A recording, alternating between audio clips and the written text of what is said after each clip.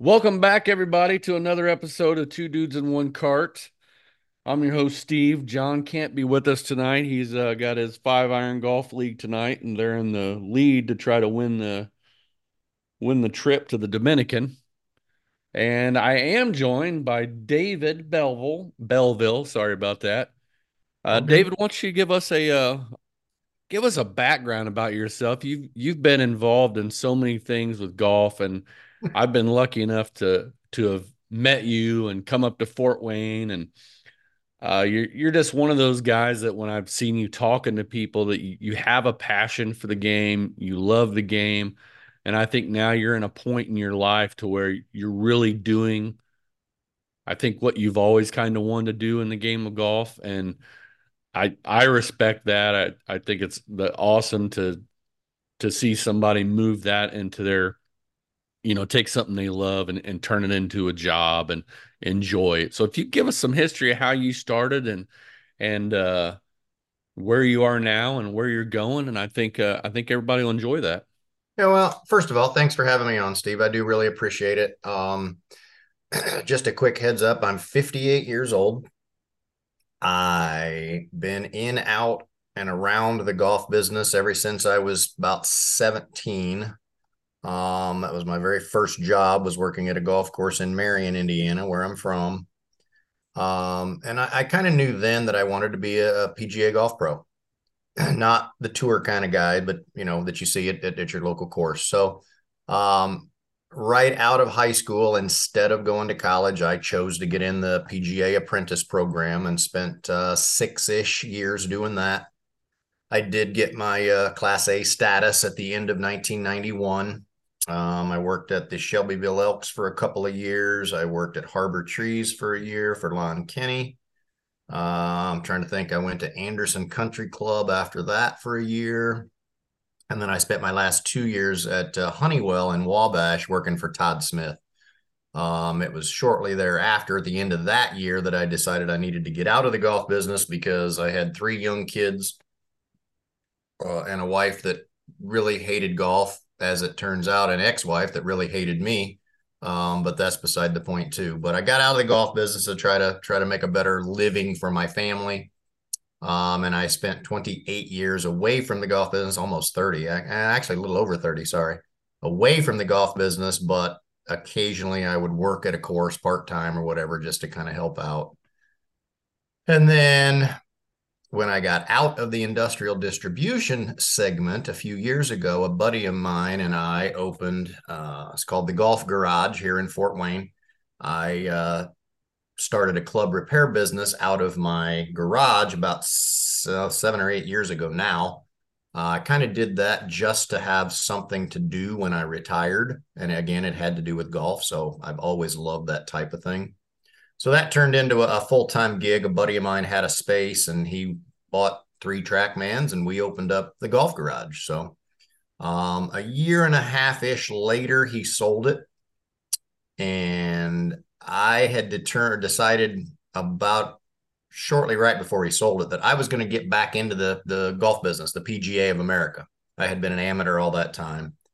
But I figured, you know what? I got 10, maybe 12 years left of full time working. I'm like, I'm going to do what the hell I want to do. And that's what I want to do. So I did it. And I've been fortunate. I was the head golf pro at Cherry Hill here this last summer, after leaving the golf garage.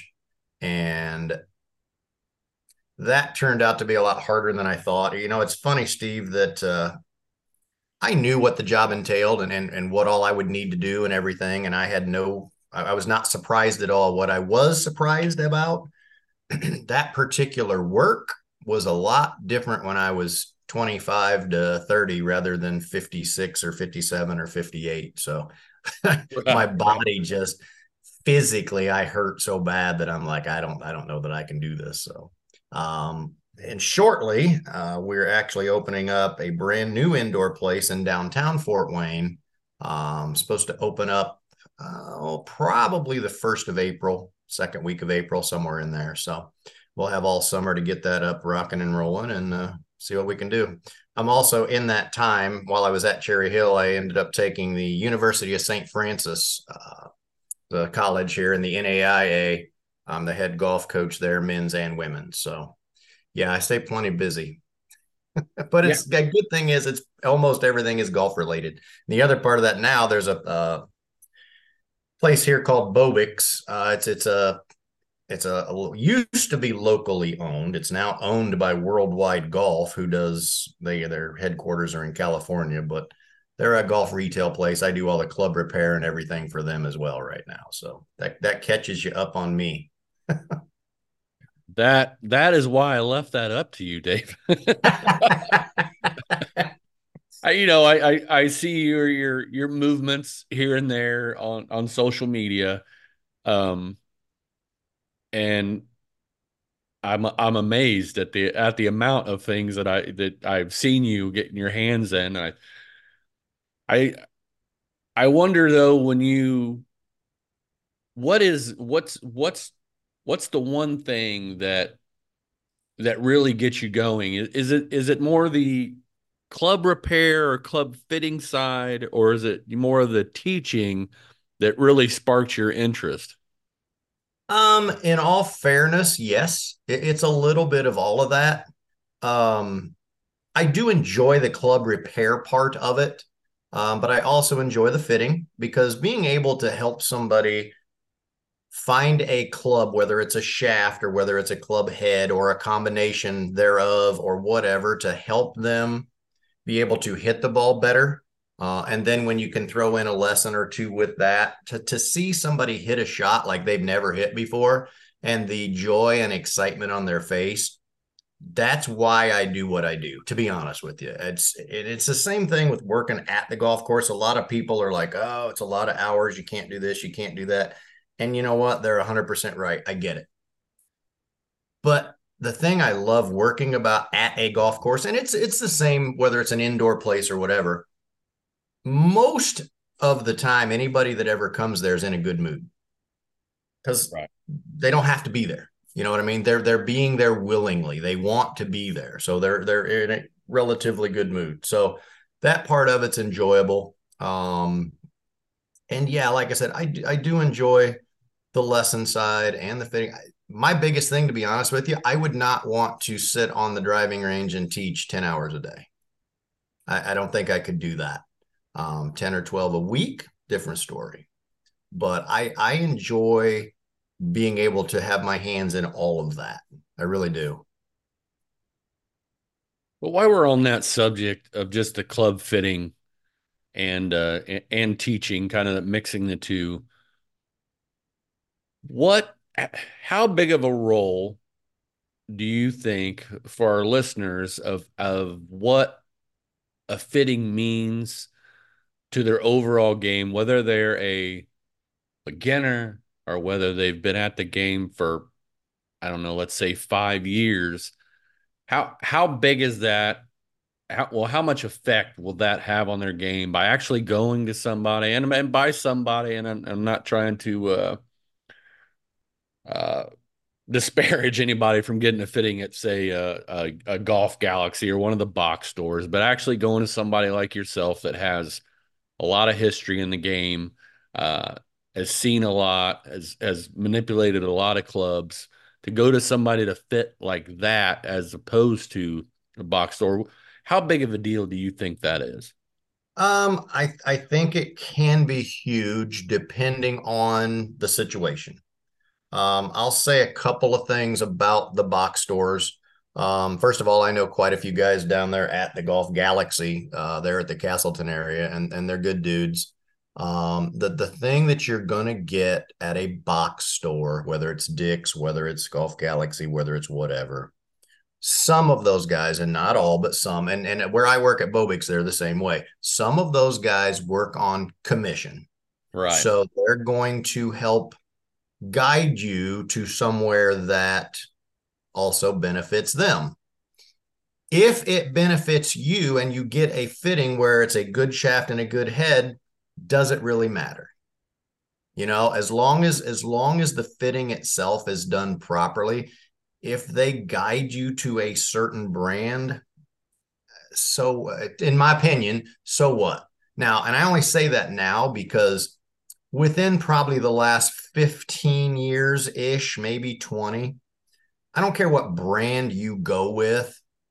If it's a name brand, they're all just as good as the other. Right. Um, Titleist Top Line, TaylorMade, Callaway, Cobra. I tell you what, that Cobra Dark Speed, by the way, this year is unbelievable. That's what I've heard. Um, PXG, whatever you want to call it. And PXG is a good club. I have people ask me all the time, are they really that good? No, they're not as good as their advertising, but they are really good. They're as good as anybody else. Are they head and shoulders better? I don't think so. But as long as you get a good fitting, it can be a huge, huge difference.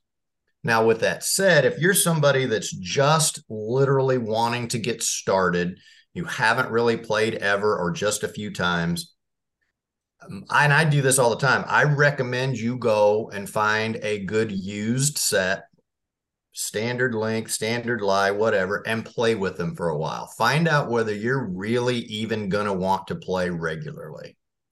Because if you go through the whole fitting and you spend, 15, $1,800, $2,000, whatever it is, and 6 to 8 months later, you're like, you know what? I don't even like this game. I mean, hopefully, if you're like me, I can't afford to do that. If you can, so be it. But I always recommend go out and just buy a decent set, used, play with it for 6, 8, 10 months. Then, if you decide, you know what, I really do like this game and I think I can get better, 100% recommend getting fitting and lessons. A lot of people say, I don't want to get fit until I get a lesson. I'm not a subscriber of that theory only because you are correct. If you get fit and then you get a lesson and your swing changes somewhat, it may not be the perfect fit anymore. Fair enough. I get it. But it's not going to be terribly far off.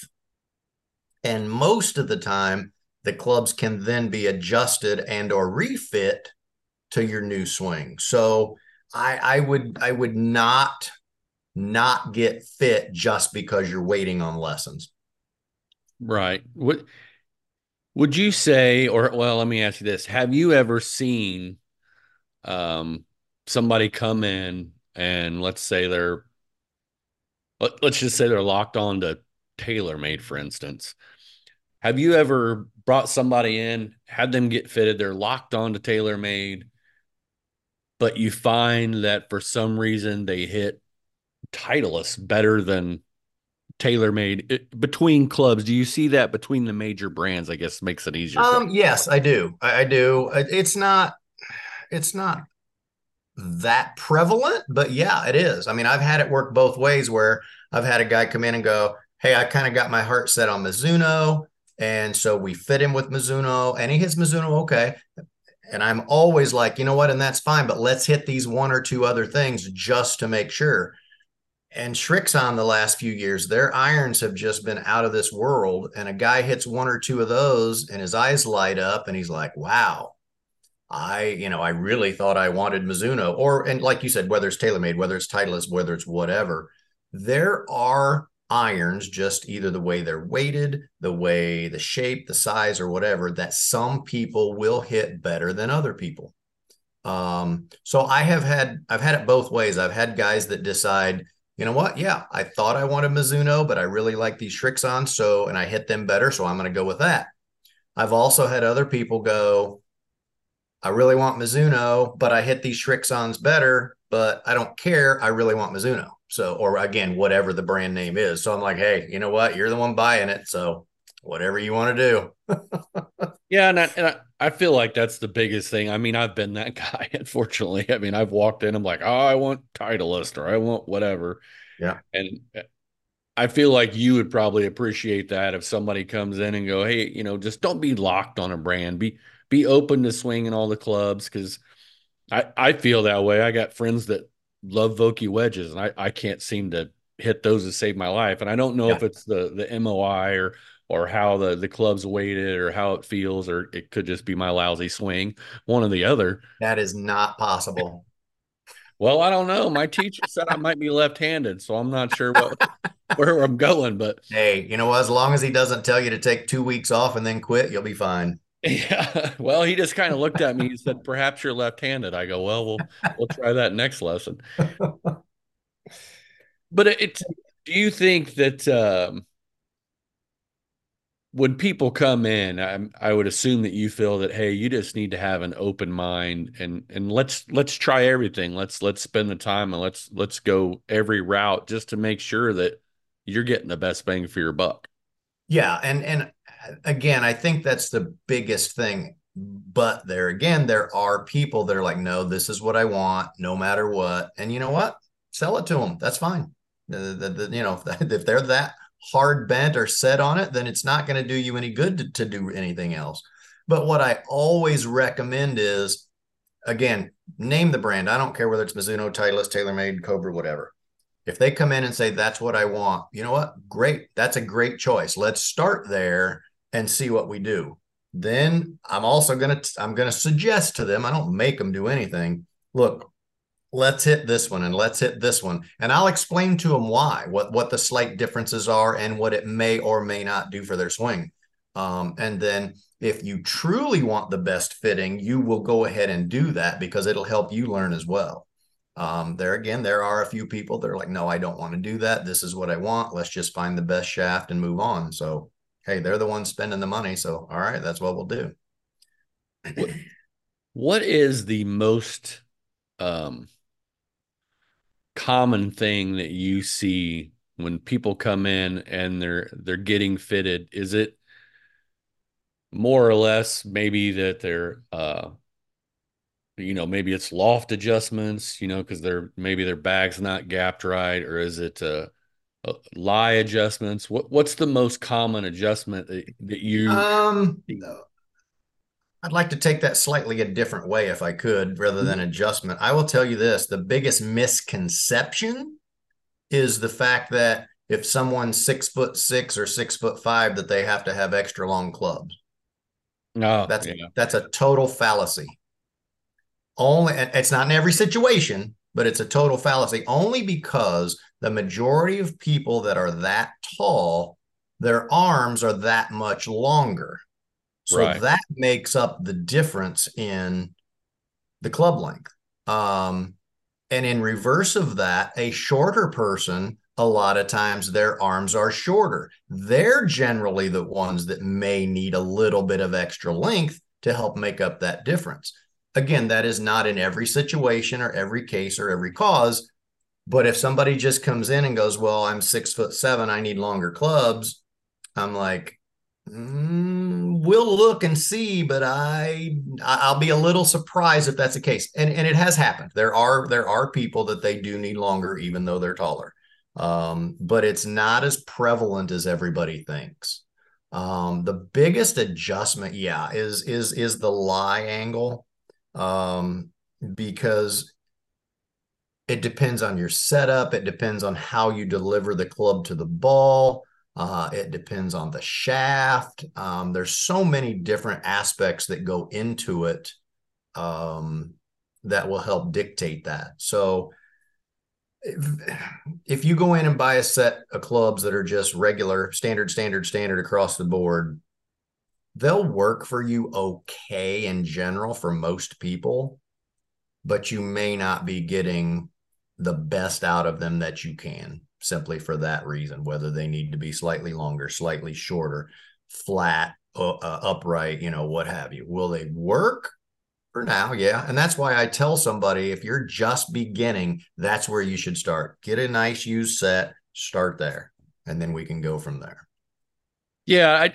I just that's one of the reasons I wanted to have you on is I try to explain that to people, and I was the guy. I totally like everybody else. I'm not unique in any way. I went and bought an off the rack set and started playing, and um, I didn't understand at that time the fitting process other than what I saw on Golf Channel, stuff like that. Yeah. But Yeah. the first time when I actually went in and had somebody really go through it, and then I started hitting the ball, I was like, sweet Jesus, I just wasted Yeah. like 2 years Yeah. And it, of it can make struggling. a huge difference. Yeah, for sure.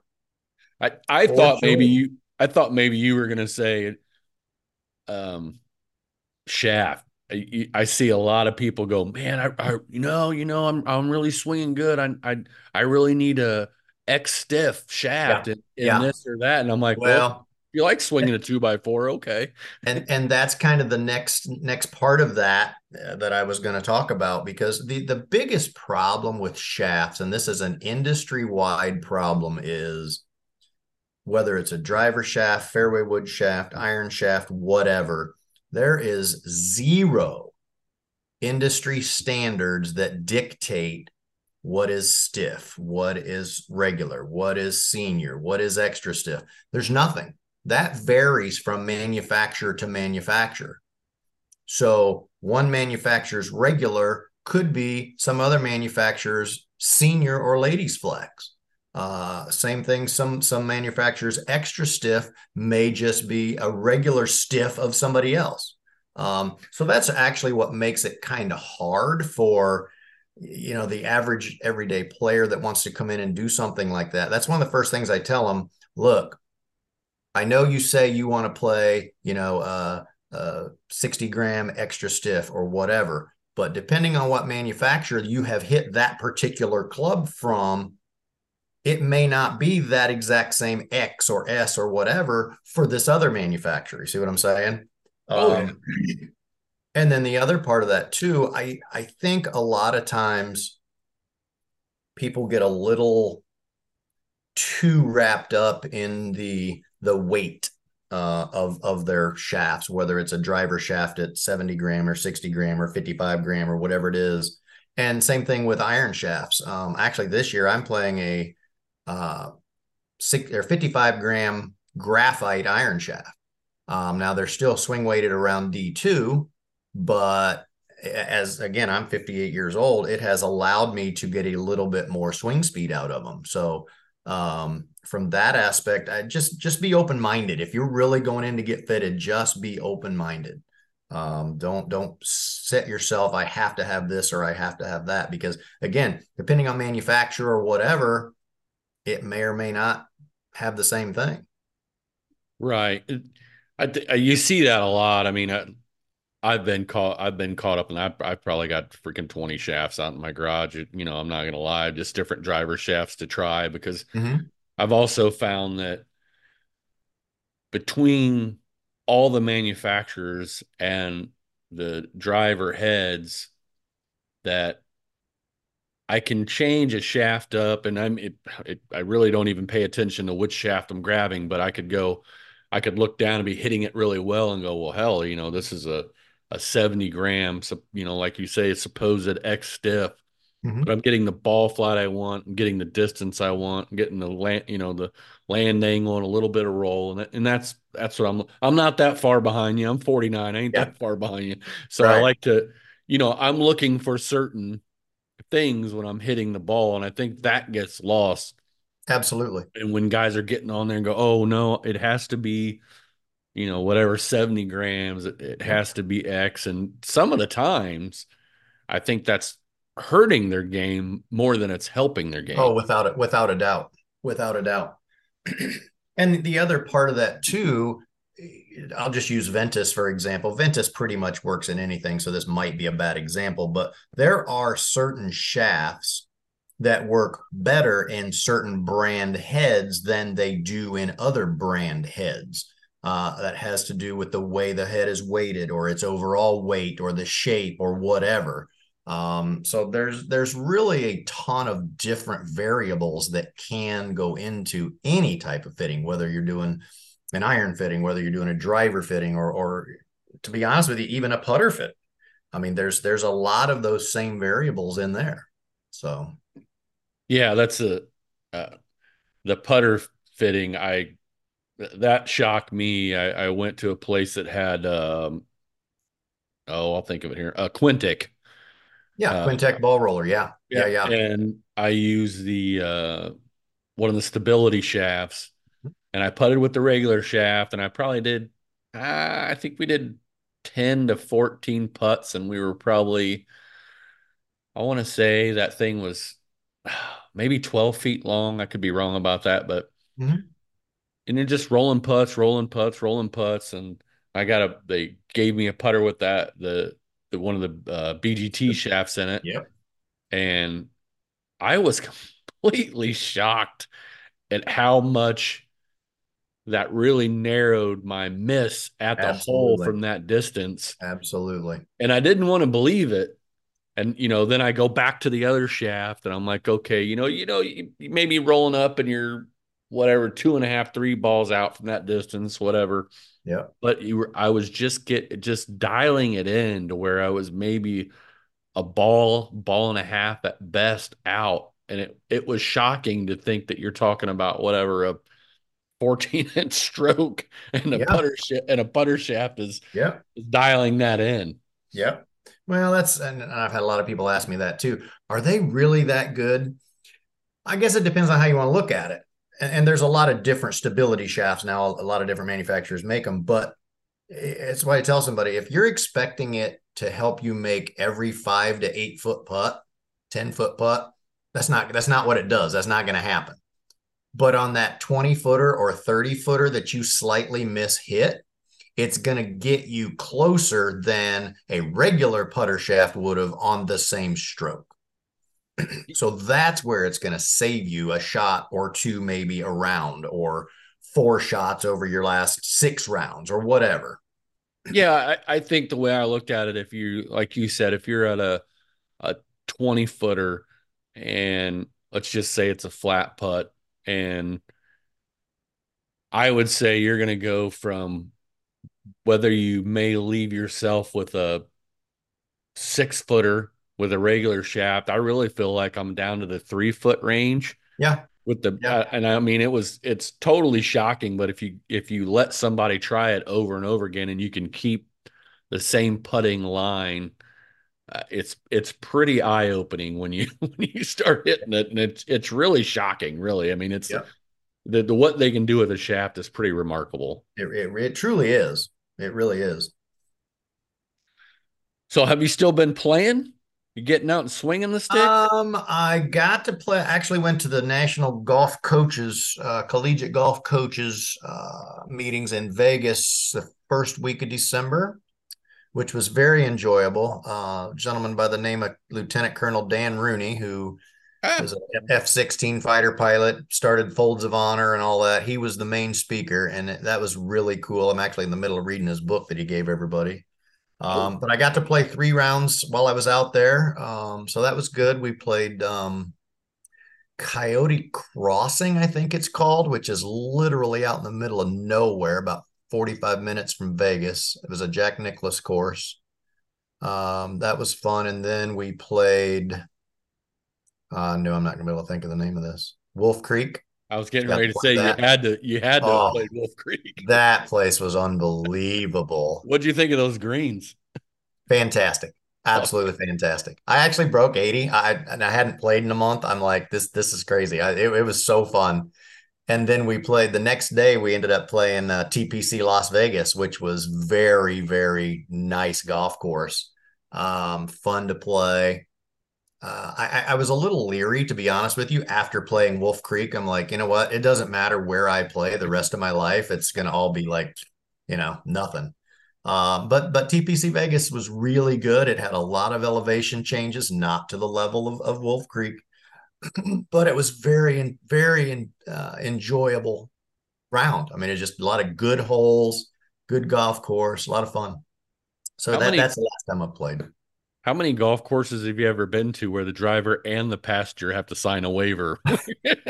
That's the only one. And When they were saying that, I was like, "What?" And yeah, they're like, "Oh the yeah, man, there's some spots." the buddy that I was with was actually driving, and I went. I signed off for the golf course. I said, if you wreck me, I am all over suing your ass. I'm just letting you know. Yeah, we had a pretty good time out there. It was Yeah, that place it's pretty remarkable, that's for sure. yeah. That Coyote Crossing was actually pretty cool. Again, it was in the middle of nowhere. It was like a 10-minute cart ride to the range. just through the middle of nowhere. And then every hole, like I don't think you could see another hole. When you any hole you were on, you could not really see a different hole. I mean, it was crazy. It was pretty cool. That's nice. Yeah. I've read Dan Rooney's book, and I really inspiring and what he's done. Yeah. But I tell you what amazed me is when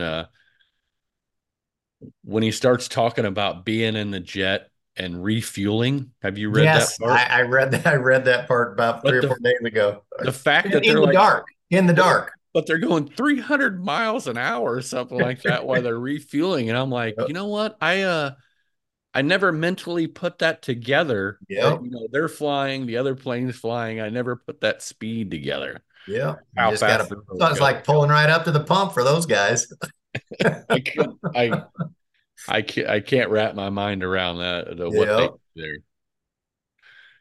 So tell us about uh, Bullseye. Is that correct? Yeah, that's just the teaching portion of me, basically, to be honest with you. When I started my golf club repair thing out of my garage, that was the name I gave it, to be honest with you, just Bullseye Golf. So I just kind of kept with that and changed, just made it the Bullseye Golf Academy. Because at the new place downtown where I'm going to be, we're going to have eight. They're called About Golf, is the name of them, simulators. They actually used to be the official simulator of the Golf Channel until Full Swing came in and offered the Golf Channel like 4 million a year, and these guys said, "Yeah, no, we're not going to do that." So on About Golf is the one Michael Breed uses. If you know Michael Breed, that's what Yeah. he's got in his studio. So it's a top of the line quality simulator. We're gonna have eight of those, and I will be doing most of my lessons now. Middle of summer, I'll find somewhere to do them outdoors, but all winter, and we'll run a few different, whether it's kids groups or ladies groups or whatever. We'll do some indoor teaching through there. So that's the Bullseye Golf part of that now. I really like to hear that. Do you happen to know Joel Para? Boy, that name sounds familiar, but I don't know why. Well, we had him on. The reason I was asking is because he does a lot of stuff for junior golf, and Mm-hmm. we had discussed some stuff, and I was going to discuss that with you on what that's looking like in your area. John and I that started this podcast, that's where our heart is. That's we really Yeah, want to make an impact in junior golf because we feel like from the age of, say, let's say 6 to 14, there's kind of a huge gap in there before kids get into high school. A lot of high schools now, hell, they have their own track man for on some of these high schools. yeah. Um, how much of that are you seeing? Are you seeing a lot of kids coming to you for lessons? Um, is there a point with what you're getting ready to do? Is there a point where you're going to open that up and maybe it's at a lesser cost or something for juniors to come in and just get some time? Because what we found is I just don't see where these kids get time on the golf course with as expensive as golf is, and with the amount of people that courses need to get out on the course itself and to Yep. get play, to get pay, you know, to make it basically because everything's Yep. just so dang expensive right now. Yep. Is that something maybe you'll look at, or is that something you're already seeing in your area? I guess what I'm looking for. Yeah. The answer is no, we're not seeing it yet. But to go on with that a little bit more, that is one thing that I definitely plan to do. Because what I have found over probably the last 7 or 8 years, Steve, is let me ask you a question. How long have you been playing golf? I think I am at man. I hate that as bad as I am. I mean, I'm probably been at No, it that's about okay. 20, That has nothing to do with that. probably close to 20 years at this point. Okay. And you're what'd you say, 48? Yeah. Okay. So you started when you were 28, approximately. Yes. Yep. Okay. I would bet you that most of your listeners are going to be somewhere in that same area. Most golfers are. And the Correct. funny thing, and I would bet you would probably agree with this, of all the people that I know that just within the last 3 years that I've met around here playing golf, when I ask them how long you been playing golf, a couple of them played in high school and that sort of thing, but most of them are like, oh man, I didn't pick it up till after college or after I, got a real job or whatever. But every single one of them say, I wish I would have started sooner. Yeah, yeah, yeah, I 100%. wish I would have started sooner. Most definitely. So, with that said, I actually about a year and a half ago, I say started, it's kind of just a loosely started thing, but I have a goal around here to get I don't know whether you want to call it a nonprofit or whatever. I don't know how we're going to do it yet, but I want any kid from the age of, I'm just going to say 12 to 18. And I'm just throwing those numbers out there. I don't know exactly what it's going to be, but like if you want to play golf and learn to play golf and then regularly play golf, I want to be able to fund that for you. We'll get you clubs. We'll get you some shoes if you need them. We'll make sure you have balls. If you need a glove, if you need a couple shirts in order to meet the requirements, because I'm talking mostly about not the private school kids or the kids that go to Homestead or Carroll or whatever, or the more richer school districts. I'm talking about Fort Wayne community schools. The kids that aren't exposed to golf regularly. Um, because I think what's going to happen is, even though golf has enjoyed a pretty big boom since COVID, Correct. Yeah.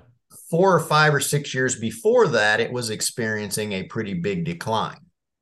Right. And now that we have picked up some more people, if we don't start with the younger kids and help keep feeding that, 5, 6, 7, 10 years from now, we're going to be back in the exact same situation we were before COVID. Now, with that said, I think a pretty big portion of that is going to be through the indoor golf simulator stuff.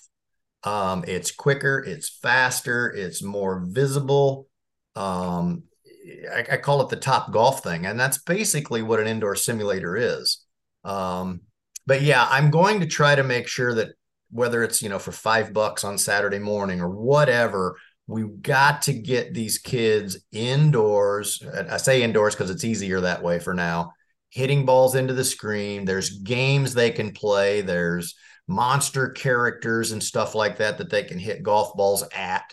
Make it fun, make it enjoyable, just expose them to the game so that hopefully 3, 5, 7, 10 years from now, maybe 20% of them are playing regularly. You know what I mean? I mean, even if we can get that much, that's going to add a pretty significant amount to the playing pool.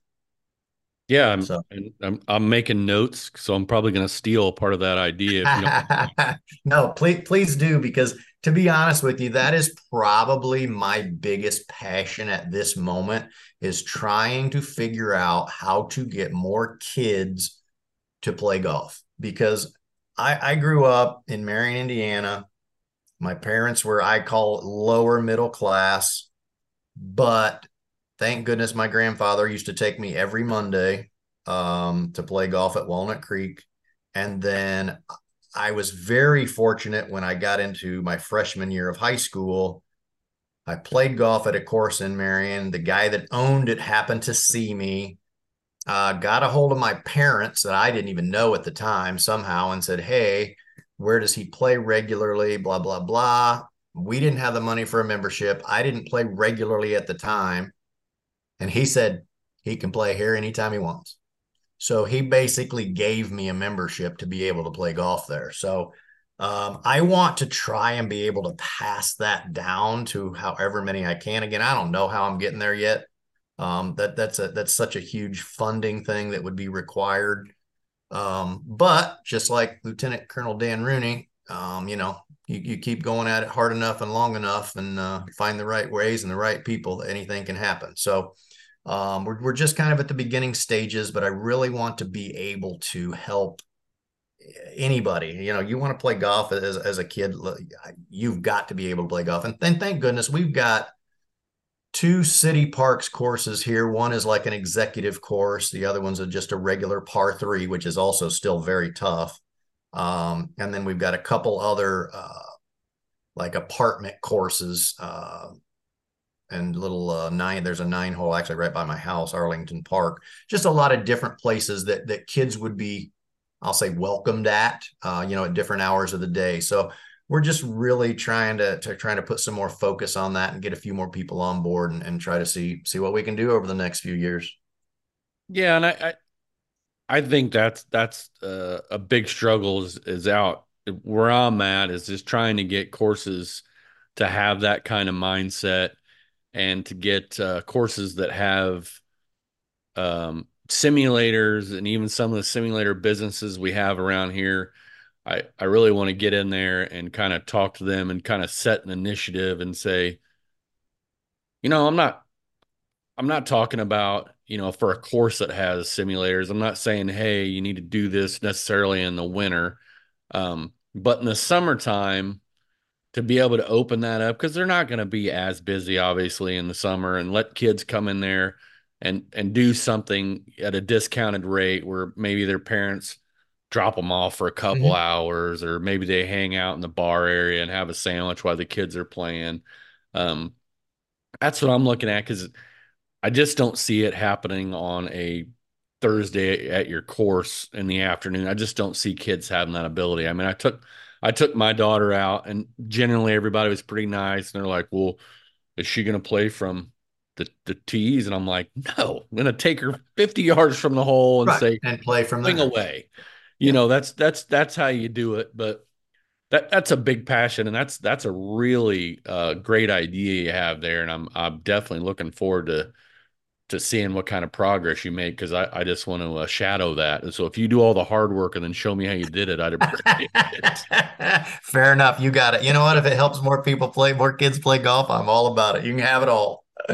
Yeah, because if you think about it, and maybe you guys are a little bit better up there, but it's hard to know who to get into contact with. It's hard to know that you're putting the materials in the right hands. And I mean, I'm part of a charity outing every year that all the proceeds are, for the first tee. Um, a friend of mine just passed away recently, and we're doing a memorial thing for him. His brother started a memorial foundation, and we're doing a thing at Five Iron Golf, and that money's going to go to juniors, and that's the stuff I want to see, and it's not that I don't want I want to see more girls get into golf, Yeah. honestly. I want to 100%. see I want to see that grow. Not that I don't want to Yeah. see the boys game grow, but if you had to pin me down on a focus, that's probably what I would focus on because there is such a huge opportunity for females to get into golf and to get a ride in college. And 100%. and I'm not trying to gender anything, but it's easier, I feel, if you had a young girl that was 16, 17, 18 headed to college and she's shooting in the low 80s, there's a good chance she could get a I scholarship and get on a if team. if you know of any, let me know because I am the men's and women's golf coach at St. Francis, and I need those people. So exactly, you are 100% correct. It's the most pressing need right now, to be honest with you. Because yes, there's if we don't get more kids in general playing, what we talked about before, numbers are going down as we age out and move on and all that. But if we don't get more girls playing, I I had just got done putting our schedule together, and I just had to send an email to our conference's coaches probably about a week ago and said, "Look, I've only got 3 tournaments for my girls right now. I need 2 more tournaments. Can anybody help me find them?" I had 3 of the coaches text me back or email me back and go, "That's why we don't have a ladies' team anymore. We can't find enough girls and we can't find enough tournaments to make it viable." I'm blessed right now. I have 8 girls on my team. Um, but just being honest, four of which really have no business playing college golf. They can't break 90, can't break 95. Um, but that's how bad we need kids. So if you're out there and if you're listening and you have a daughter that maybe she's, 10, 11, 12, 13 and shows at least a little bit of interest and or maybe she's shooting 105 right now. You know what? If she could get 10, 12, 15 shots off in the next 3 or 4 years by the time she's junior or senior in high school, Steve, you're exactly right because there's many colleges that would love to have that, me included. So yeah, it is, and you said it properly. It's not going to come out right, but it's easier at that point for them. I can find 50 guys that are going to shoot between 80 and 85. I don't need any more of those, but I would love to have 4 or 5 more girls that can do that. Well, and that's a big thing for me, not only just because I have daughters, but for the simple fact, I mean, myself, if it was on TV and I could find it easier, I'd be watching a lot more LPGA golf. Mm-hmm. Um, I think watching them, they have to get the most out of their game. Um, they can't, they can't rely on bomb and gouge. They can't Yep. rely on a lot of the stuff that the men and the power are getting out of the rough. It's Yep. just genetics. It's not taking a shot at anybody. Right. No, And that's true. I think by saying it's easier is only because we don't have the pool of golfers to choose Yep. from. And I want your opinion on this. Do you think that's because of how the women feel when they go to the course, that you have a minimal amount of female pros? Most of the people that work at the golf course are males. Um, I've been to a couple golf courses around here that definitely treat the women different, even though they have a huge uh, quote unquote ladies league. Mhm. Um, do you think that's part of it, or do you think it's just not cool, for the lack of a better word? Um, Again, I'm going to kind of throw it all together and just say yes. um, it's a little bit of all of that. There are a lot of girls in this area, in the Fort Wayne area, at the homesteads, at the Carrolls, at the trying to name a couple others, Bishop Dwinger, the private schools. So those programs where the parents are more affluent, more into golf themselves, you have a few more girls that are playing there. Um, but our public schools, they have a hard time getting 5 girls to play, let alone anybody that can break 120. So I think it is a little bit quote unquote uncool. I get it. So unless your dad or your mom plays or your best friend already plays and you kind of Right. start playing with her, there is that for sure. But again, going back to the socioeconomic part of it, unless you are of a family that is a little more affluent, it's too damn expensive to play for just anybody and everybody. Then throw in the part what you were saying, it's not very welcoming sometimes for women or ladies or girls at most courses. So I mean, yeah, I mean it's a little bit of all of that. And in all fairness, I'm not sure exactly how to fix it other than just trying to get more numbers playing, both male and female. Well, and that's I'm right there with you, and I feel that I really looked into it because I tried to get my youngest daughter into playing, and she was showing a lot of promise, and it just didn't stick. Mm-hmm. And um, How old is I she? well, now she's 17, Okay. but when she was uh 10, 11, and 12, I was taking her Mm-hmm. out, and Yeah. she was getting really, I mean, she was getting pretty good. I mean, we took her out to a local little par 3 course. It's not huge, and I started her going with me to the driving range, and I started her basically 4 inches from the hole, and we putted, then she chipped, and then we started using iron. I went the route I thought was the best. And she, two times she beat my father-in-law. And Yeah. she cut her score in half like after 3 rounds. She had the ability, and I told her, I said, you stick with this and you're going to walk into college.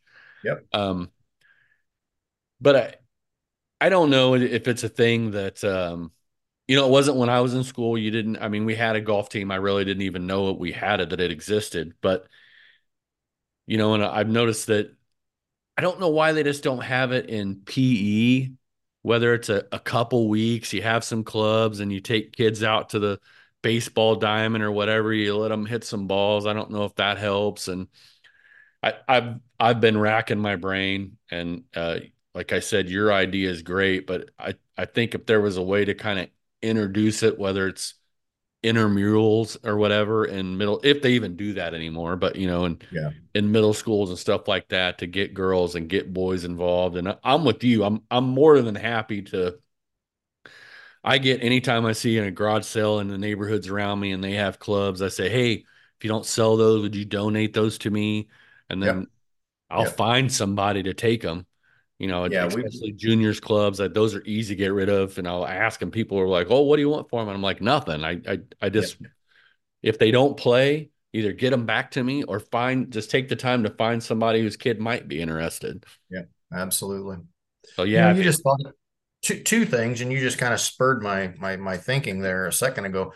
I will tell you this, as far as PE classes and taking them to the baseball field or whatever, I don't think that's ever going to happen, only because you get a bunch of young middle school or teenage kids swinging sticks around, and the liability factor just is yeah, just make any school board go, yeah, I don't think so. But what about, I know that there are portable simulators. right. So what about if you could work? And again, I'm just throwing this out there. I've not really thought of much about it, except you spurned me thinking. Um, if you could get a portable simulator and do that one, even if it's just 1 week in PE class, just so that the kids get to see it and get to know or whatever. And obviously, whoever's running it, whether it's me or whoever, needs to be there with it. So that in and of itself kind of presents another issue. Um, but at that point, it's the simulator. You can show them some of the games that you can play on it and stuff like that to potentially pique some interest. So, Yeah, it's just one of those things that I that's what I like. I said, that's why I like talking to guys like you. I know you have a passion for the game, and I know you want to grow the game, or you wouldn't be in the line of work you have been. You wouldn't be fitting clubs. You wouldn't be, meeting with people and giving lessons and or selling any of the equipment if you didn't have that passion for a game. It's not a job for you. And correct. It is I truly what I love. I like I like talking to people like that because it helps me, because I really, I mean, I'm not trying to make a huge impact, but just to find a way to keep it going, because I'm like you, I really wish I would have found it sooner in life than I did. Well, two things. You don't need to make a huge impact. If a lot of people make a little impact, that turns into a huge impact. So, but going back to your daughter real quick, you say she's 17 right now. Yeah. She'll probably start playing again when she's 27 or 8 or 9, like you did. I will just lose it. And she'll be one that goes, man, I wish I had played more when I was younger. I know. I thought, it's not really that cool to hang out with dad, but Right. she it man, I could see it. I could see her playing. And part of that's just dad. You're Yeah. like, oh, because I told her, I said, you're probably the only chance I have Yeah. to get on at Augusta, because we could get you out there in the amateur. I could at least I could at least be on the course. There you go. A caddy for you all day long. We There don't you have go. to do anything. We just gotta be. That's funny. But you know what? Coming up, to be honest with you, if you stay playing and Lord willing, you stay relatively healthy, she's gonna get back to that point where she wants to spend some time with you. So I could see some dad and daughter rounds coming up next few, 10 years or so. Boy, I hope so. That's one thing I've been blessed with. My oldest son and I get to play a lot. I played a lot with my grandfather, and I played a lot with my dad before he quit playing 2 years ago. He's 83 now, and he decided he didn't want to play anymore, which is fine. But that's I've been very fortunate that I've been able to play with a lot of family and my son and what have you. So yeah, it's pretty much meant everything to me. Well, Dave, we're approaching about an hour, and the conversation's been great. Um, but I'm really conscious of your time, and if there's something that we haven't talked about, or something that you would like to leave the folks with, whether that's how to grow the game, treat people, get fit or get fitted, or what's something you would like everybody to know, um, to well, whatever it is about the game of golf or life or in general. It's like I said, and I mean this from the bottom of my heart, golf's pretty much given me everything that I have. I mean, I did do a different job for 30 years approximately, but the whole time I was still all about golf. But just continue to play as much as you can. Ask somebody to play. The more people we can get, ask a friend of your daughter's if she wants to play or what. I mean, see what I'm saying? Just try to get more people to, or go to the driving range. I'm not a big proponent of taking somebody out on the golf course that's never been on a golf course. But just do whatever you can to help people get out on the golf course. Whether it's if you've got some old clubs, get a hold of Steve or whatever. Let's get them in the hands of people that can use them. Yeah, it's going to sound bad. If you have money and want to help donate and start something that we can pass on and improve the number of young kids that we have playing the game. Basically, just anything that you can do or think of that can help move the game along is going to be huge, because if you look at it, the number, the more people that play golf and the younger, if you look at that group, their lifelong career earnings are in the upper category. And I know that sounds somewhat elitist, and I don't mean it to, but the truth is, golf is such a great game, whether it's just for fun, whether it's a business meeting, whether it's a business outing, whatever. It's such a great way to network and make more connections and make things happen. So it's the game in of itself is just unbelievable in all the things it can help you do throughout your life. So, and that's the thing where I like to try and pass that on to somebody else. So, Well, I think that's great, and I tell you what, I that's why I wanted to have you on. Like I've said a couple times already, your passion and how much you care for the growth, for the game, for all aspects of it. I greatly appreciate it, because that's kind of how I am, and I really, from the bottom of my heart, I really appreciate you coming on. I know time's valuable, and I I can't thank you enough. And anything you would like for me to, I can link in the description, bullseye or whatever you'd like. If you want to send that to me, I'll put that in the show notes, and that way everybody can click on it and find you, find everything about you. And man, I really appreciate your time, Dave. no worries, buddy. I appreciate it. And honestly, I don't know that I've ever got a chance to say it, but thank you for coming up to Fort Wayne a few years ago when you did, so that we kind of got to meet each other. I really appreciated it. Appreciate the times you and Tex and them came up. So I really appreciate the friendship. I know we don't get to talk all the time, but I really do appreciate it. And let's make sure we get a chance to play some golf together this summer. Okay. Heck yeah, man. For sure. All right. All right, Dave, you have a good Appreciate evening. you, buddy. You as well, man. Let's talk again soon. All right, bye. All right. Bye.